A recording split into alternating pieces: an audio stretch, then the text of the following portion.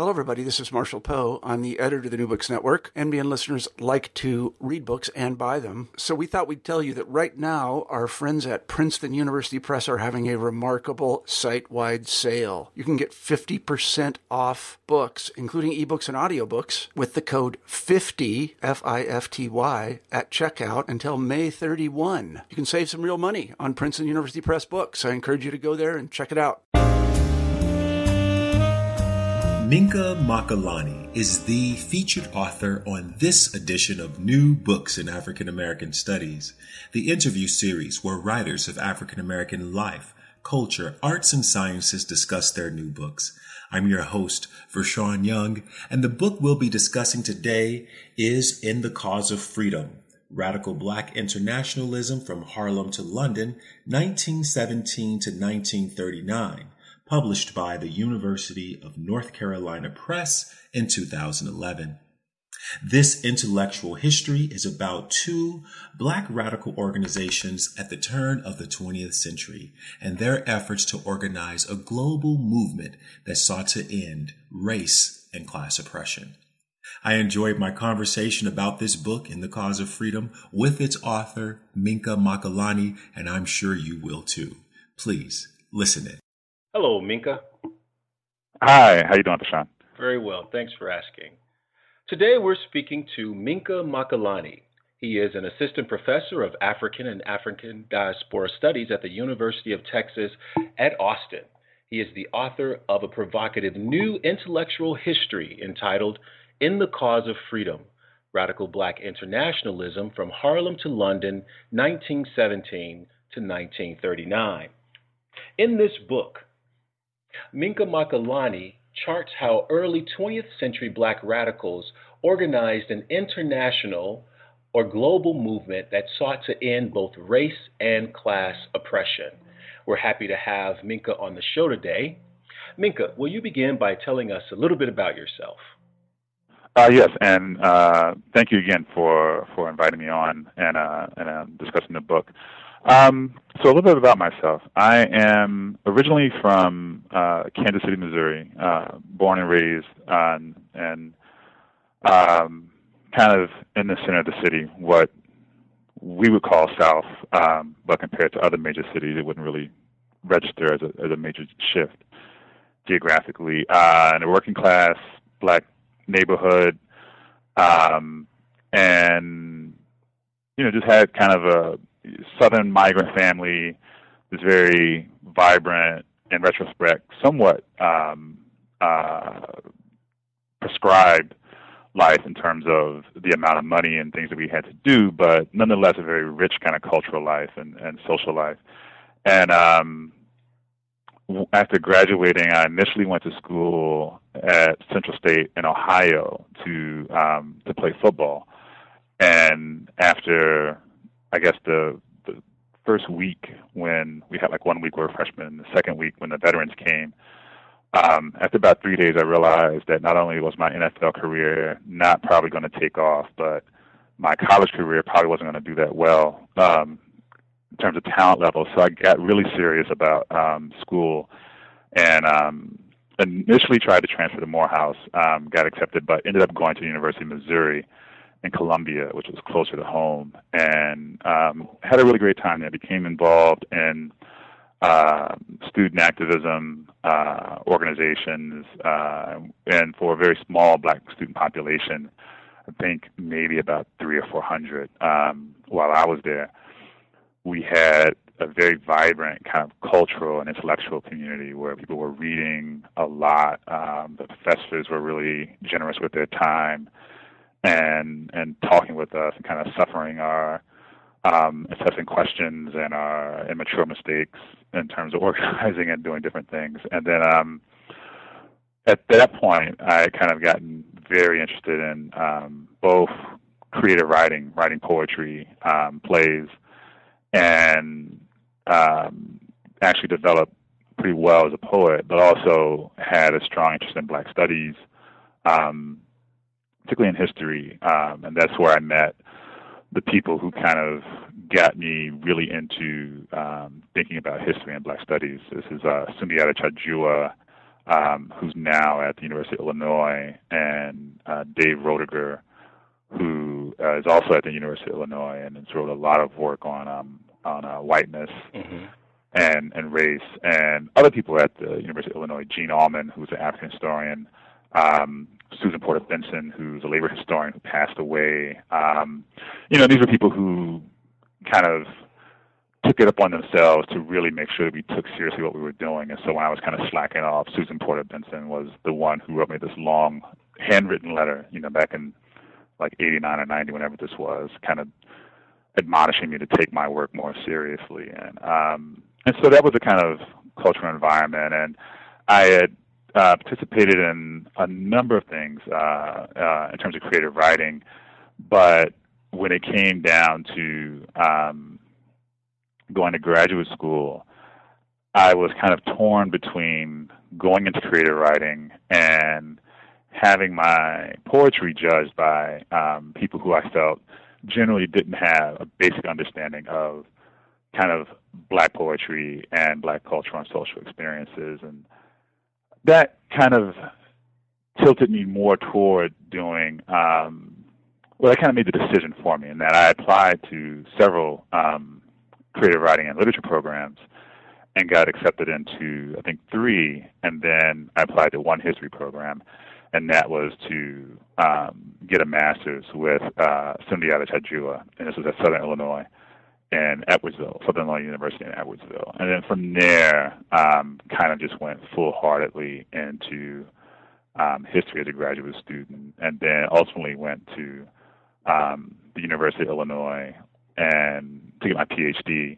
And when I got there, it was a very kind of sparse offering for someone wanting to do African American history. I worked with Juliet Walker, who's a Black business historian, and after my first year, there was no one else to do African American history with, and I didn't really have a good understanding about taking classes in other departments and whatnot. But by the time I became ABD, for doing African American history, it became a very vibrant field. For doing more theoretically oriented work, and for thinking about kind of international, or doing an international, transnational history, as it were. And for me, doing diaspora, it became a place that I actually began to develop and think about these things more concertedly. And toward the end of my graduate career is where I began to think about doing a book and doing work that really dealt with the diaspora, the African diaspora, in a concerted way, and not just doing a book that would be seen as African American history. And then from there, I got a job at Rutgers University and was there from, I think, 2004 until this past January, when I came to join the African Diaspora Department, African and African Diaspora Studies Department here at the University of Texas. Nice. Thank you for that. Before we get started on the formal interview, I have 2 questions I want to ask you as an aside. When were you at SIUE? Oh, I was in the history department in the master's program. This was, I think, 96. I think 96 and 97 is when I was in the master's program there. Okay. I just missed you because I graduated from SIUE as an undergrad. Oh, you did? Oh, wow. Okay. When did you graduate? I graduated in 95. Oh, okay. Yeah, I came, I guess, a year after you graduated. So. Right. Wow, small world. It is a small world. I don't often hear people talk about SIUE. Yeah. I lived in St. Louis on at Delmar and de Bolivar, and took the metro to East St. Louis, and then the bus out. And then for a year, I lived in one of those apartment dorms for graduate students right on campus. Right. So, yeah. For that. And I hear that there's an interesting story behind your name. Would you mind telling us what it is? Yeah, well, Minka Makalani was not my birth name, and I don't normally give it out, so I'm not here. But I, was a child of the 80s, and so by the time I got to college, and this is, School Days had just come out, Public Enemy was really big, KRS-One, so you kind of gotten a sort of a sense of kind of political and cultural consciousness But when I got to Central State University, and this was a small black college, its kind of claim was that it was connected to Wilberforce originally, or it was all true to Wilberforce, and Wilberforce was the first black college established by black people. I think it's the African Methodist Episcopal Church or something like that. And it was a very vibrant place. People talked about politics on a daily basis, and this is where I first read the autobiography of Malcolm X. And so I kind of had this awakening and decided that I was going to take an African name, and so I took one at 19. This was like a year and a half later, and but I'd become really interested in Ghana and Kwame Nkrumah being the first sub-Saharan African country to gain its independence, as well as the Mau Mau, the first, as I understood it in my 19-year-old head, the first revolutionary movement to really try and just kill off the British imperialists. And so I took Minka from Ghana and Makalani from Kenya to kind of capture these two movements, and not realizing much later that the Mau Mau actually killed more Kenyans than they did British. But that was kind of the moment and the brashness, I guess, of the late '80s, early '90s when this happened. And sometimes I have regrets because apparently Makalani is also a volcano in Hawaii, and people just assume that I'm Hawaiian. And so once, shortly after 9/11, a woman said something to me at the airport in Hawaiian language. I had no idea what she was talking about, and she thought that I was trying to pass off a fake name. So I had to explain everything to Homeland Security that I was not a terrorist trying to bomb a plane or something like that. Thank you for sharing that. So, now, you've already sort of gotten us ahead by talking about your intellectual history, and you trace some of that in the opening pages, especially in the opening acknowledgments of this book. But can you tell us more substantially how you came to write this particular book? Right. Well, and I talk about kind of coming. The book kind of centers or hinges. I mean, this bookend rather is more appropriate by two organizations, and it begins with the African Blood Brotherhood, which is a small group of Caribbean radicals in Harlem, and they had posts throughout the United States and even in the Caribbean. And it's the end of it is the International African Service Bureau, which is this organization largely of Caribbean but also African activists in London. The most prominent being George Padmore, C.L.R. James, both of them from Trinidad, and then Amy Ashwood Garvey, Marcus Garvey's first wife, and a number of other figures. And so the African Brotherhood I came across, and C.L.R. James as well, came across both of them as undergraduates at the University of Missouri. And the African Brotherhood became kind of a quest of a sort, and that I wanted to know more about this organization, which I had first heard described as the left wing of the Garvey movement and the Black Cadre of the Communist Party. And I shortly discovered that was not the case. But what I did find is that they were actually a very vibrant and important kind of political organization in Harlem in the late 19-teens and early 1920s. I mean, they had a shelf life of about 5 years, depending on how you want to measure it, from roughly 1919 to 24, 25. But the kinds of things that they were able to do, you have to really dig around and do a lot of innovative kind of research to get at it. And so it began with looking at the facsimile of the Crusader magazine, which was the African Brotherhood's publicity organ, and then looking through kind of federal surveillance records of different members, different accounts from other folks who were connected or had some association with the organization. And so that took quite a while to kind of get a full sense of who they were, who their members were.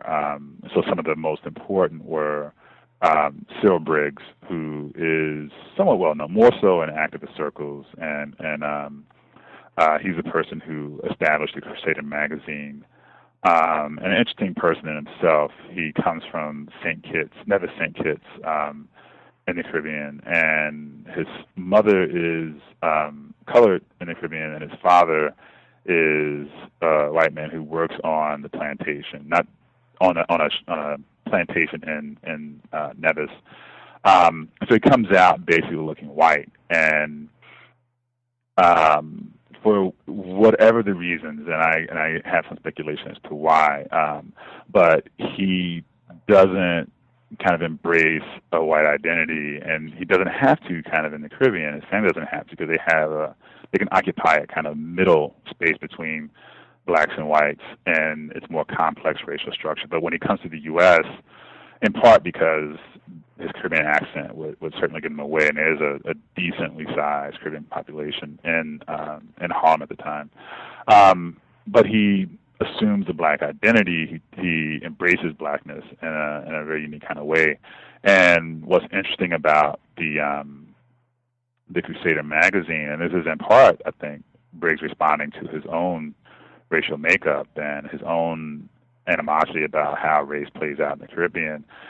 This is one of the few magazines that doesn't, in the 1910s and 20s, that doesn't use advertisements from anything that has to do with skin lighteners. It has straightening combs. It publicizes black beauty culturalist products and services, but it doesn't do anything that suggests or hints at lightening one's complexion or getting away from kind of black racial features or obvious racial features. And he's very explicit about the problems, and others in the organization very explicit about the problems that can come from color in a political struggle. And so all of these things became pretty intriguing and interesting to me. And it's also at the same time that I come into contact with C.L.R. James. This was shortly after he had died. I believe it was in '89. David Roediger was an advisor for a radical student history organization on campus, and an organization, a black student organization that I was a part of. We talked about putting on a tribute to him, I guess. And I had no idea who he was, and we watched this documentary about C.L.R. James, and I was just, taken away. He's, very charismatic figure, extremely intelligent, reputed for going to give a lecture, and this is stuff I found out since, but part of it I heard at the time. He would, arrive at a lecture and say, what do you want me to talk about? And they would say, well, what did you come to talk about? And he's like, well, what do you want me to talk about? He has an encyclopedic knowledge, kind of photographic memory. So he just had amazing recall, and they would say, we'll talk about X. And he would say, how long? And they'd say, okay, 30 minutes. And so he'd say, okay, we're starting at 7:15, and we're going to end at 7:45, and put his watch down and talk for 30 minutes exactly. That kind of intellect and that kind of ability to have a command of knowledge and to also be politically engaged is something that really appealed to me. And so I began to read what I could of James, and not really necessarily understanding it in any detailed kind of way. But once I got to graduate school, I began to explore it more. I began to think about the Caribbean more. And I was someone who was trained in African American history, a rather straightforward African American history. I wasn't trained to do diaspora. There were no courses that were offered in the Caribbean, but I realized at a certain point, after being asked how I was going to address looking at Caribbean figures, that I had to treat the Caribbean more earnestly. And then that kind of spawned a process where I began to think about bringing in James, bringing in Padmore, and the things that are going on in London in the 1930s in the conversation with what's going on in the 1910s and 1920s in Harlem, because there are connections. They aren't bold. They aren't very immediately recognizable. But once you begin to look at the history in a different kind of way, and this is kind of what I try and chart out and lay out in the introduction, when you begin to ask certain kinds of questions and you begin to look at the sources from a certain angle, that you begin to recognize and you can begin to chart out these connections that do exist. And then that's how I got to In the Cause of Freedom. Very interesting. Now I want to ask some pointed definitional type questions, at least two. One of them is, can you tell us about the dates bookending 1917 to 1939, and also particularly why from Harlem to London. Okay. Well, the dates 1917, 1939, it's kind of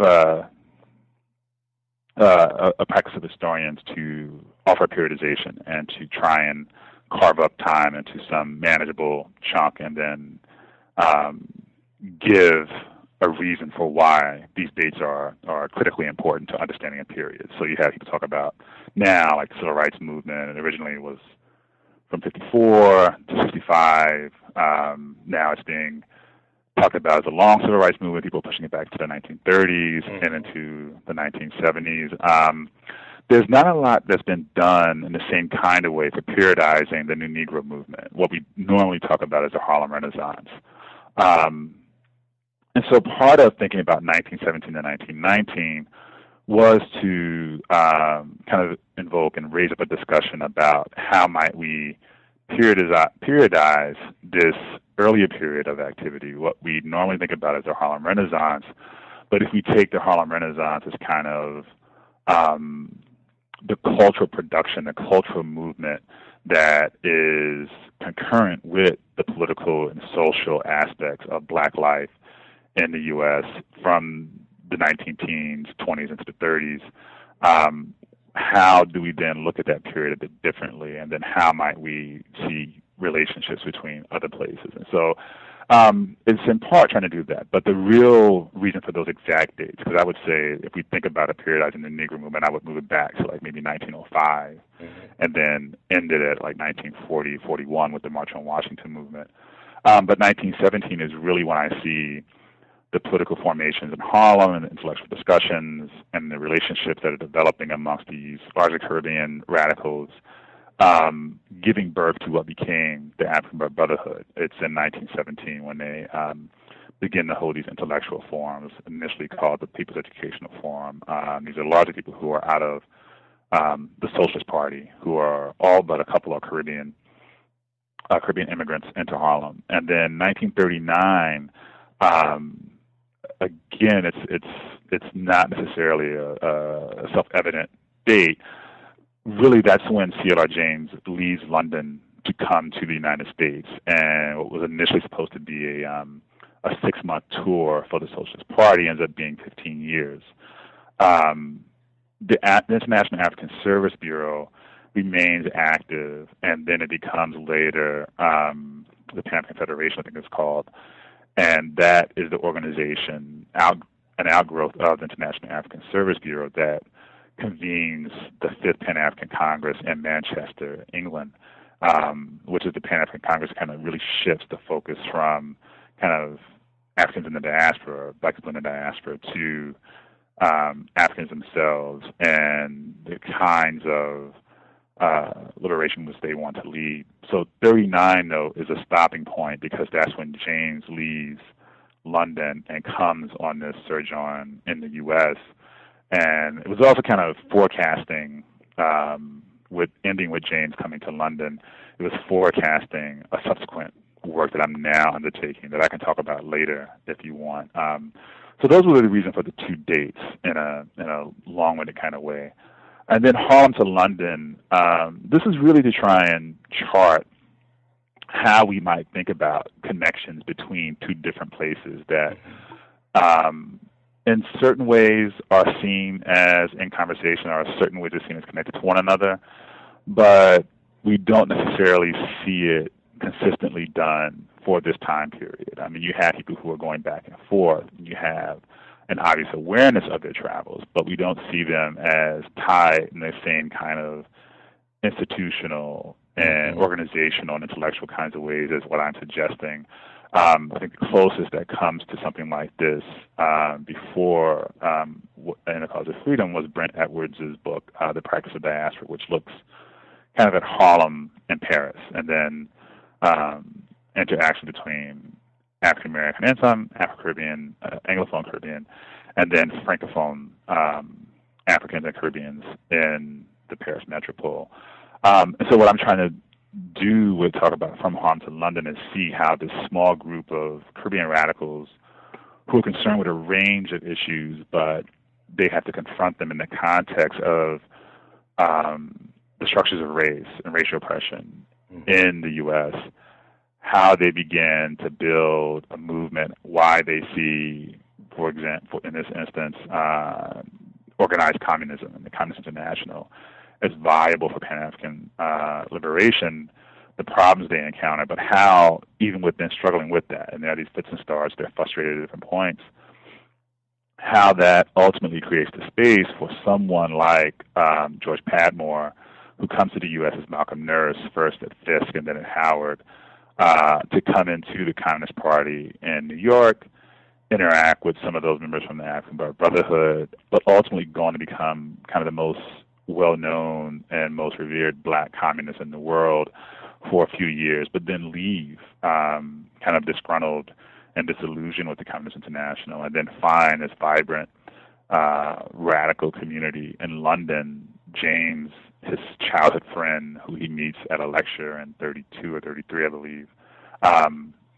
And then they begin to go from there to build this vibrant anti-colonial movement, which becomes a sort of, not a proving ground, but it becomes a basis for a number of those major figures for African liberation movements, as well as Caribbean independence movements and people who were involved in West Indies Federation. T.L. Maryshaw was a part of this. Arthur Lewis, who became this. He wasn't knighted. He was just Arthur Lewis, a major economist who was a Nobel Prize winner, is involved with it. Kwame Nkrumah comes through this network. Nnamdi Azikiwe is involved before he returns to Nigeria. So it becomes this pulling Harlem and London together. We begin to see how efforts around a particular local kind of context, in a particular national context, even though these Caribbeans are bringing the Caribbean with them, they're bringing race in the Caribbean, they're bringing colonialism and coloniality more generally to their understanding of Harlem and the U.S. and racism there, how that motivates them to then engage in this project that ultimately creates space. It isn't singularly or solely responsible for what occurs in London in the International African Service Bureau, but it does create a context for George Padmore to get the standing that he does, to build the kind of network that he builds while he's in the Communist International, and then that translates into what we have occurring in London. And I don't think we can discount that. Right? I don't think we can discount what happens from Caribbean independence, African liberation movements, and particularly George Padmore goes to become an advisor to Nkrumah and after Ghana gains its independence in 1957. Mm-hmm. Since we're talking about the Communist International and communism, I'm wondering if you could speak a little bit about the attractiveness of black radicals to the Communist International and to communism, but also to talk about the tensions between the black radicals and the Communist International, particularly as it pertains to ideas and definitions of race and class and the importance that those should play in any struggle. Right. Well, one of the things I was really concerned to do with this was to get away from what I had seen as rather easy explanations for why black radicals would join the Communist Party. I mean, you had possibly the most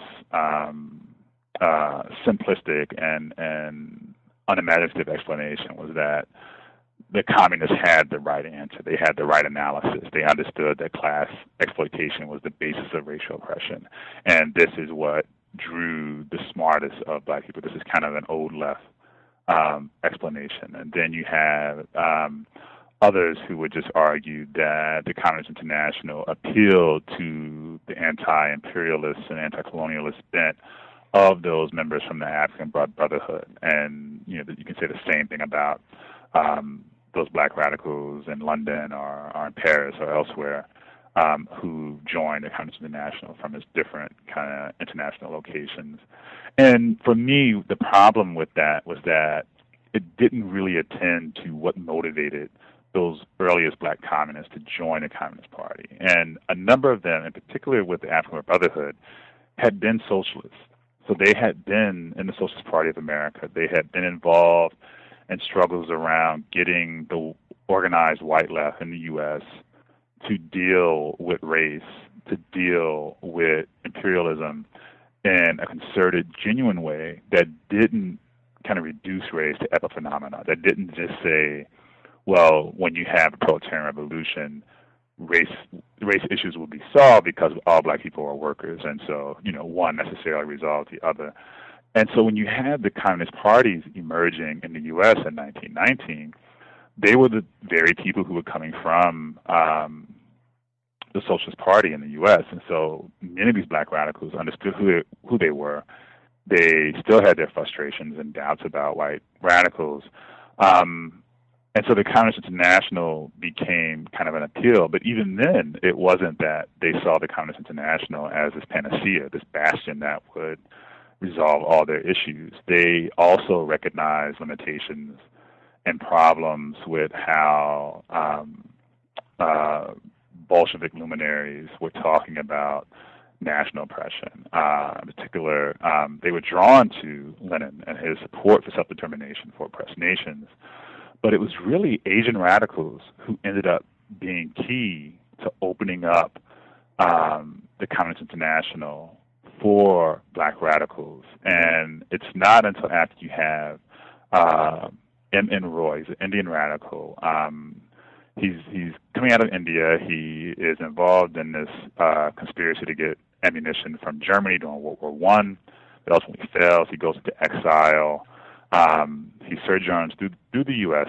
for a brief period and ends up in Mexico, attends a Comintern Congress, and has this debate with Lenin around national oppression. And what he basically says is that, not in so many words, but he says that, listen, this idea of backward African and Asian countries that need to be brought up to speed to have a proletarian revolution is extremely problematic.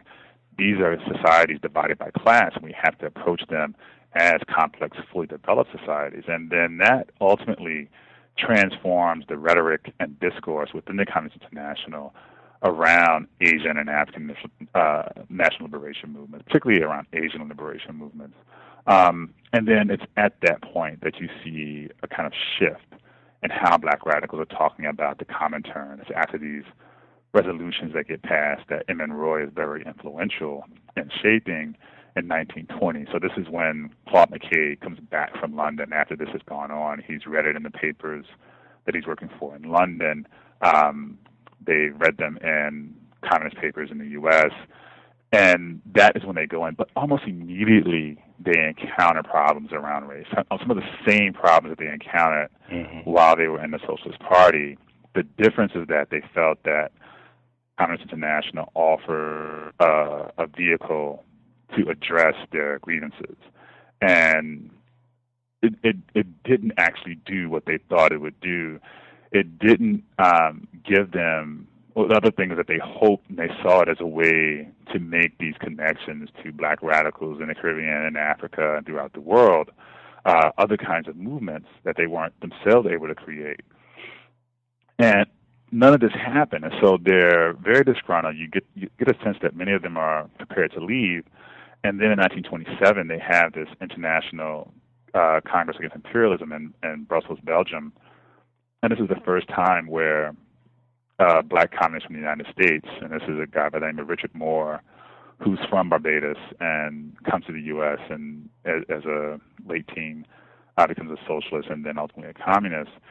He participates in this Congress. He's talking with people like Lamine Senghor from Senegal, who's involved in this Communist Party in France, establishes a black radical organization in Paris called the Committee for the Defense of the Black Race, meets people from throughout the Francophone world, and they begin to draft these declarations about what was commonly called then the Negro question, that really did capture the international flavor and their radical flavor, where rather than talk about the struggle against imperialism simply as a struggle against capitalism taking on global proportions, they explicitly say the struggle against imperialism is an incessant struggle against white supremacy, along with all this other stuff. And so they begin to really reshape the discourse around colonialism. But then, ultimately, those problems continue with race, with the Communist International is never able to kind of be the bully pulpit to get its local parties to address race, to address the racism of its members, to address colonial organizing in the colonies. And ultimately, George Padmore kind of exemplifies the frustration of a lot of people, where he is working in Hamburg, Germany, in what is known as the International International Trade Union Committee of Negro Workers. And this is an organization that has a network throughout Europe, to the west coast of Africa, Caribbean, and ultimately he feels that he's being told to tone down his criticism of British and French imperialism because the Soviet Union is trying to reach an appeasement with Britain, with France, in its build-up to war with Nazi Germany. And his response is to leave, and a number of people leave after this period. And that kind of captures really the possibility that people saw in the Communist International, as well as the severe limitations. And it's when they come out of that they're able to kind of further extend a lot of the things that they had begun to do in the Communist International. But by the 1930s, you don't see the same resonance. And it isn't to discount what the Communist Party does in local areas and black communities in the 30s and 40s and 50s even. Some very vibrant, important stuff. But for these radicals in particular, the CP became kind of an inhibiting force on what they wanted to do in terms of building an international movement. And so they kind of move outside of that in a number of different ways. And so what I do is follow Padmore to look at one particular response to leaving the Communist International and leaving organized communism to building an independent movement. Nice. Now I want to ask you a question about Harlem and the Harlem Renaissance in particular. You do treat some of the figures that we're most commonly familiar with, W.B. Du Bois, Marcus Garvey, but the one that you front is Claude McKay, the Jamaican-born poet, an international traveler. I want you to talk a little bit about McKay and what you think your book does for enlarging our common understanding of what the Harlem Renaissance is and was about. Right. Well, Claude McKay is an very interesting figure, and there's a lot of work that's beginning to come out on McKay that looks at more closely at his life in Jamaica, his early efforts or early activities in the United States, as well as looking at questions of sexuality and challenging gender norms within organized communism. And I forget the person's name, but it's a book, I think it's called Codename Sasha, which really looks at how sexuality came into McKay's politics and work. And what I'm concerned with in the part that deals with McKay is how he kind of represents this ability to both draw on and contribute to a discourse and a politics that's emerging within the United States, but he never sees himself as limited to that. And so he goes to London after a brief period in the United States, and he kind of falls in with a group of radicals tied to some of the names I'm forgetting. Celia Pankhurst, tied to her organization, and he works for her paper called The Workers' Dreadnought. But he ultimately also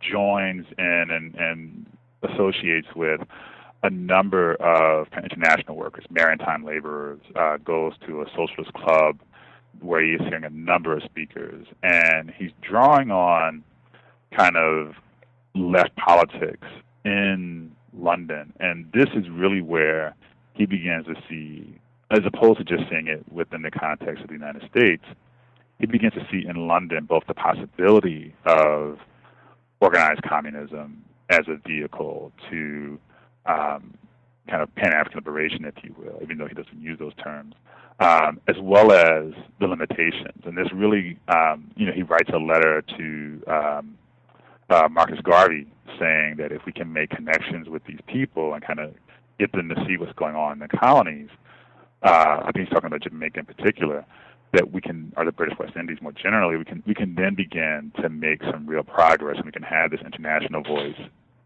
addressing our concerns. And he's talking about the British left in a more general kind of way. But then you have, after the armistice of World War I, and the French are occupying the German Rhine, and kind of to, rub the defeat in the nose of the Germans, they station African troops on the Rhine, and this leads to this international uproar about the Black Scourge on the Rhine, where basically these African soldiers who are uncivilized, who throw themselves around white women, they're going to start raping white German women, and this is going to really cause a serious threat to the German nation. And it isn't just that you had like liberals or mainstream politicians complaining about the station of African troops. You actually have radicals in London making the same kinds of complaints. Mm-hmm. You had people who were actually, this one guy, E.B. Morel, who was a fierce critic of Belgian atrocities in the Congo, talking about the potential problem to, the potential threat to German workers and the working class more generally by having African troops there. And so McKay responds by saying, you're basically playing on these irrational fears of black sexuality, and what we might say in a later period as the big black buck who's going to threaten white womanhood, mm-hmm. and thus threaten the white nation. And so you get him addressing some of the same kind of concerns, but in London, and coming back to the U.S. and bringing a different perspective to those discussions that are going on in the U.S. that I think really shows how what is going on in the Harlem Renaissance and the New Negro movement does actually translate in a way in different places. Not that there's a one-to-one translation, not that we can talk about what's going on in London, what's going on in Paris, what's going on in Hamburg, or other places in the European metropole in the same way, or even in the Caribbean in the same way as we would in Harlem or the U.S. more generally.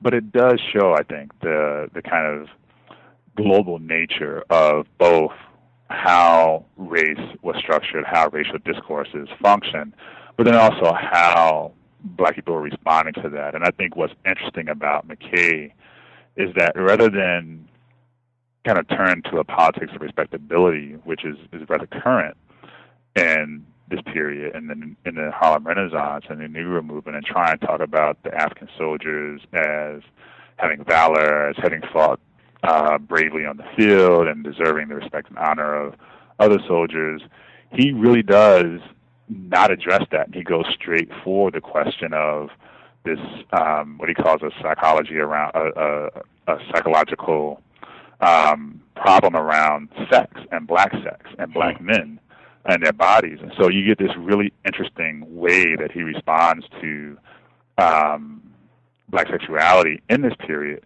that isn't addressed, that you don't necessarily find as forcefully in the Harlem Renaissance, but he brings that back and just kind of, as you know, he kind of has, he circulates in those circles in the Harlem Renaissance, and Harlem in particular, with a number of people who are dealing with questions of their own sexuality, dealing with questions of respectability, and the problems and constraints that they feel. And for McKay, it ultimately leads him to leave Harlem and the U.S. for good. And you have others kind of addressing it in different kinds of ways. But I think that's really one of the interesting things that comes out about McKay, and that's also the basis of his radical politics. And I don't necessarily tease it out as fully as I might have liked to, but I think it is one of those interesting aspects of his kind of political biography and of the history of this period. Now it's time for us to ask you if you will read to us from the book to give us a flavor of what the prose is like. Okay. Well, I'll do two sections, not very long, but one is coming from the discussion of the part that focuses on Harlem, and then another captures kind of what I'm trying to get at about what's going on in London.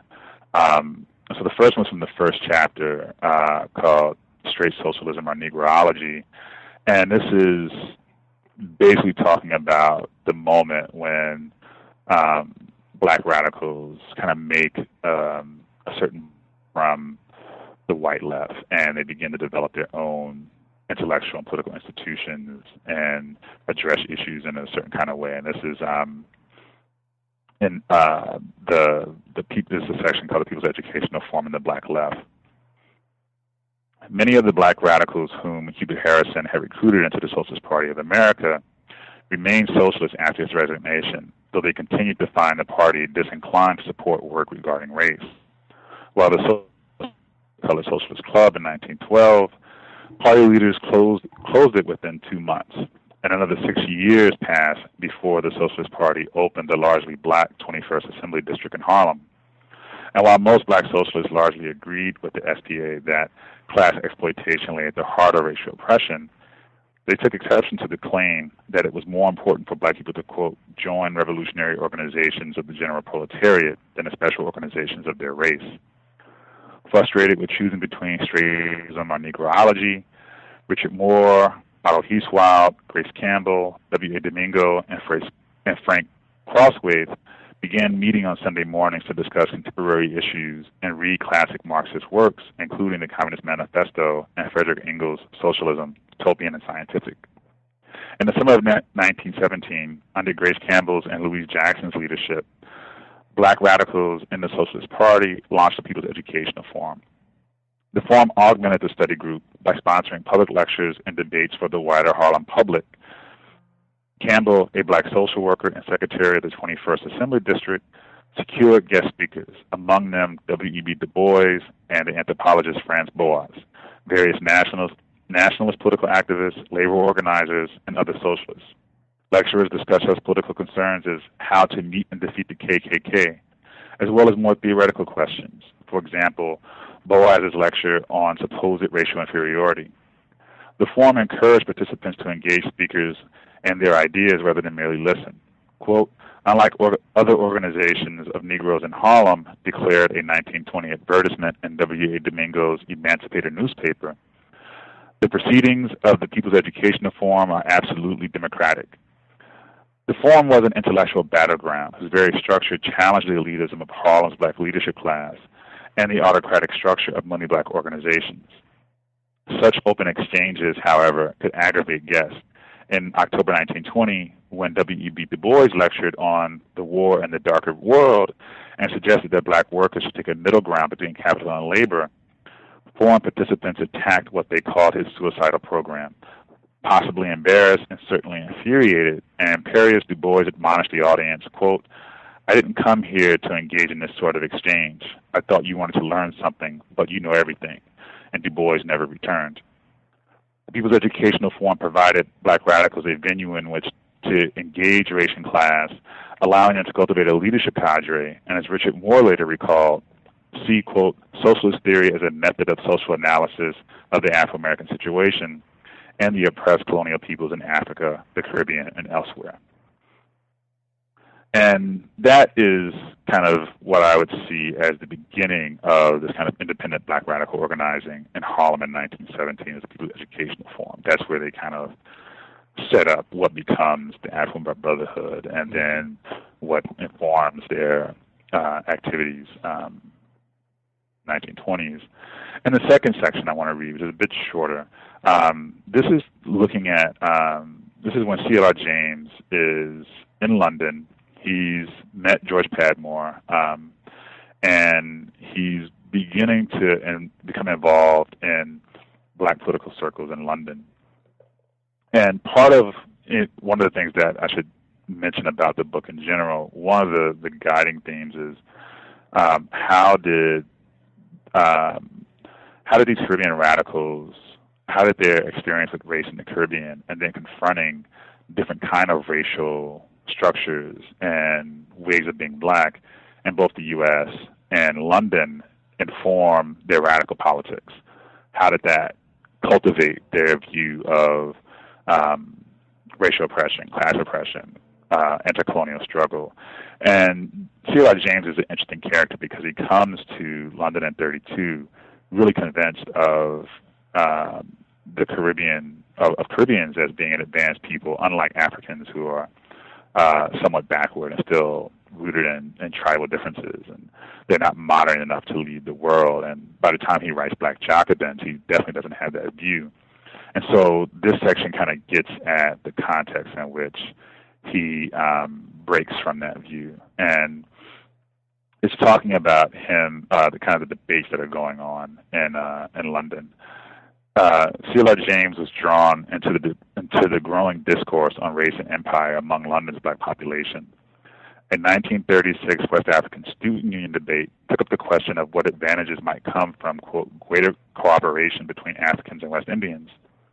The discussion focused specifically on what many Africans experience as Caribbean hubris.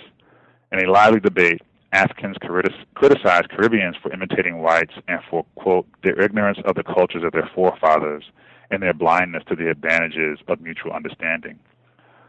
The debate was held as a sign of change. Participants agreed that Caribbeans needed to discard, quote, the anti-African propaganda with which their educational system is saturated, and reestablish contact with the civilization in which they have their roots. James understood the points made that night. James was also drawn into the orbit of Amy Ashwood Garvey, who had settled in London in 1930 with her companion Sam Manning, took up residence at 62 New Oxford Road, and opened the Florence Mills Social Parlor and the International Afro restaurant below her flat. The Florence Mills Social Parlor provided a political and social venue where black people could find familiar food, see familiar faces, and relax away from the gaze of white Londoners. The need for such places cannot be underestimated, for the metropole exacted quite a toll on Caribbean and African immigrants separated from friends, family, and familiar settings, and always made to feel the outsider. It was natural for political discussions to thrive at the Florence Mills and other West End establishments like the Caribbean Club. Thus, when news came of Mussolini's activities in the African Horn, and this is on the eve of Mussolini invading Ethiopia in 1935, it was at Ashwood's restaurant, and with her help that James established the International African Friends of Ethiopia in July of 1930. It's hard to overstate this organization's importance for understanding James's political consciousness. Though he came to London concerned with West Indian self-government, he was now, quote, meeting a lot of black people and African people in London. And what must James have thought when at Ashwood's restaurant he met Africans such as Nigeria's Adetokunbo Ademola, who had studied law at Cambridge, or Joseph B. Danquah, the West African Student Union's first president, who studied philosophy and law, had Ashwood challenged his considerable hubris. London was James's uniquely diasporic moment. His interactions with African students, intellectuals, and activists informed his political activities, as is evident in the name he gave his first organization, the International African Friends of Ethiopia. Gradually, James later recalled of his time in London, I began to gain in England a conception of black people which I didn't possess when I left the Caribbean. And those kind of capture the two registers that the book is trying to reach in the Caribbean. I mean, in the U.S. and London. Very nice. And what you're reading underscores for me is just how brilliantly some historians can take facts, figures, and a wealth of archival research and information and weave those into intriguing and engaging narratives and stories. So thank you for that. Thank you. Thank you. I have two more questions for you. One of them is about the extension that this book anticipates. Let me rephrase that. Even though your book is couched between 1917 and 1939, you do gesture towards understanding Black radicalism and so forth within a new framework, or latter periods. I'm thinking in particularly about your epilogue, in which you mention some other historical figures, Black radicals, and in some ways arguing for a way of understanding them, or understanding the political framework a little differently. Can you talk a little bit about that? Yeah. Well, what I'm trying to suggest in the epilogue is that, and this is something that you have discussions around this question in a lot of fields outside of history. I was just at the Caribbean Philosophical Association meeting in Trinidad, and they, a lot of people there were addressing the same kinds of questions that I'm raising in the epilogue. But this has to do with taking seriously what these Black radicals that we're talking about and that we often invoke or draw on, taking seriously what they were doing and saying as kind of political theoretical work, philosophical work, that they are actually trying to map an understanding of the world and of their particular context, be it the Caribbean, the U.S., Africa, the European metropole, that they are on the one hand engaging Western radical ideas, Marxism, socialism, existentialism, Hegelian dialectics, a number of different kind of received radical approaches to understanding life, being, political structures, things of this nature. But they're reshaping it and they're breaking from it precisely around these issues of race, around these issues of imperialism, and what we might more broadly call coloniality, the structures of difference between Europe and the other. And that can involve both colonialism, racial oppression, gender oppression, a number of different things. And so that's where someone like Aimé Césaire and his discourse on colonialism, where he talks about the proletariat in a way that really extends beyond just European workers or white workers, and he is really bringing in oppressed peoples, Africans, Caribbeans, under colonialism, people who are suffering under racial oppression, as those who will kind of move history forward, who will be the agents of this world historical change that will restructure the world. You have the same thing kind of going on with Frantz Fanon, who had kind of more famously said every time you deal, Marxism has to be stretched every time you deal with the colonial situation. And so what they're saying is that while they're finding value in this, that there's also a need to move beyond it, to extend it, and to not see it as something static or received in total.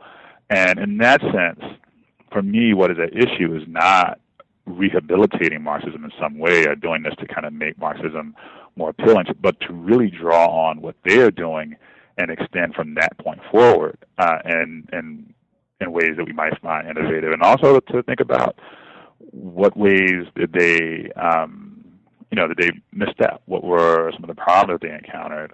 What some of the things that they suggested that weren't necessarily as useful as they might have thought they were. And so in this sense, I'm drawing on a political theorist by the name of Anthony Bogues, who talks about this black heretics, this black heretical tradition, where they're really breaking out of kind of received wisdoms and received bodies of knowledge and producing new knowledge around their critique of Western radical ideas and Western radical thought, philosophical, political thought, things of this nature.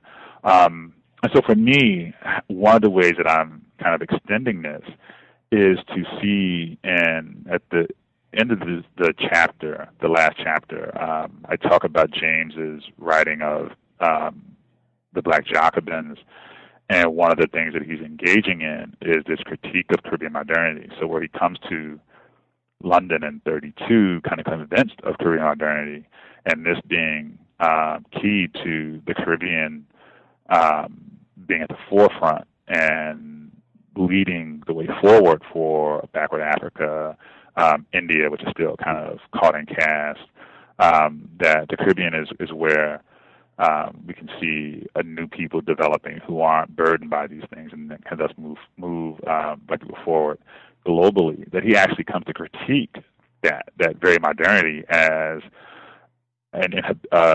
something that prohibits the Caribbean from really realizing its full potential and turning to Africa as the basis of world revolution.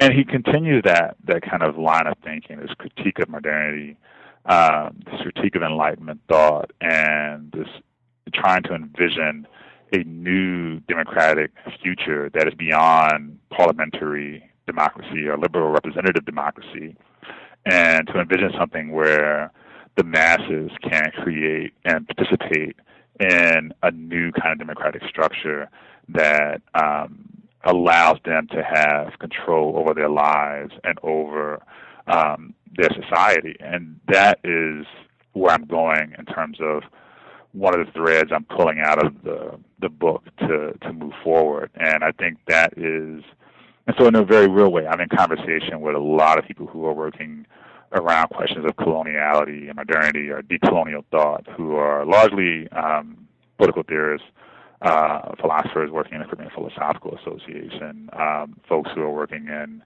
a number of different fields, and one person in particular who's really doing some interesting work and thinking about Black cultural politics and how that plays out, is a guy at Northwestern by the name of Richard Iton, who has this really great book that kind of helps shape how we might think of kind of Black cultural activity outside of these standard norms of acceptability, respectability, and how might, fantastical, how that can be a basis of political future. And so I guess that's where my intellectual trajectory is going in terms of this next project, which is looking at James in the Caribbean when he leaves the Caribbean in 32 and he doesn't come back until 1958, with independence kind of on the horizon.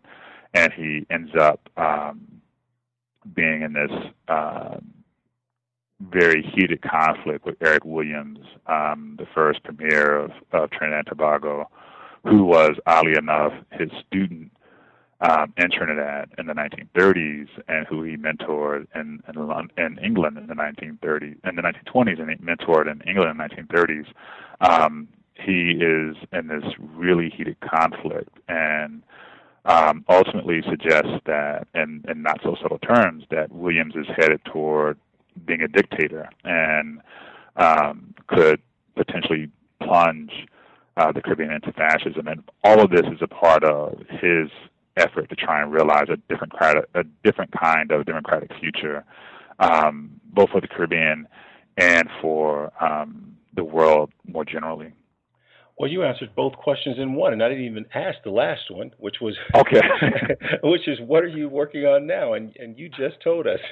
Yeah, that's and I actually have two. That's the one that is picking up the most speed, and it's an issue of language. I've also started another book project, which is looking at Anglophone and African American interactions with Afro-Dominicans in the Dominican Republic during the second U.S. occupation in 1965. But because my Spanish ebbs and flows, and it's been in a really ebb period right now, it's taken me a little bit longer to do the kind of primary research. So this one, since everything is in English, I can kind of move forward with that more rapidly, and hopefully in the process get the work done to write the second book shortly after, the third book rather, shortly after the second one. Nice. Thank you so much, Minkah, for joining us on New Books in African American Studies. Thank you, Prashant, for having me. I've enjoyed my discussion with Minka Makalani about his new book, In the Cause of Freedom, Radical Black Internationalism from Harlem to London, 1917 to 1939, published by the University of North Carolina Press in 2011. As you can see from this lively interchange with Minka, there is much to mine in this wonderful intellectual history.